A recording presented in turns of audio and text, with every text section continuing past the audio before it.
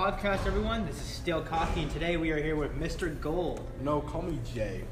All right, Mr. J, do you mind if we, move right on to the questions? Alright, yes you can. Perfect. So tell us a bit about your success in industry.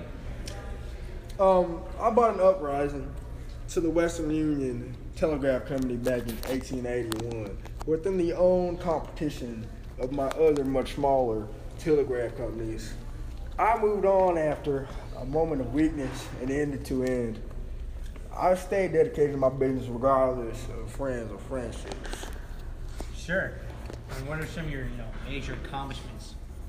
I would classify my greatest accomplishment as acquiring the Manhattan and Elevated Railroad that consisted one half track age in the Southwest by 1890, but I also ended up with a net worth of $77 million. Okay, really, really interesting. Describe your business model for us, Mr. J.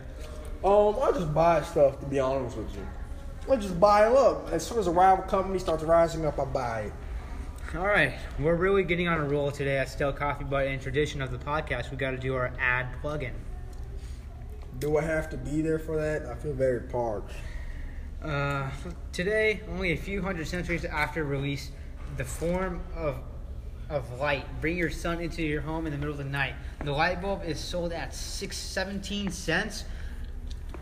Could be brought to your home. I will say it works very well for me. I bought plenty of it to illuminate my house. And if you order the next hour after this upload of the episode, your purchase will contribute to $100 of our selected charity organization of the week. What charity? Who needs that? Jay? Anyways, I have one final question before we leave today.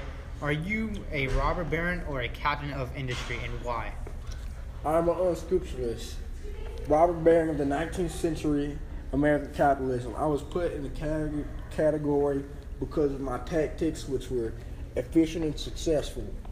But some people call me manipulative or whatever. But I'm victorious. That's so impressive. Both of y'all say bye now and All right, bye.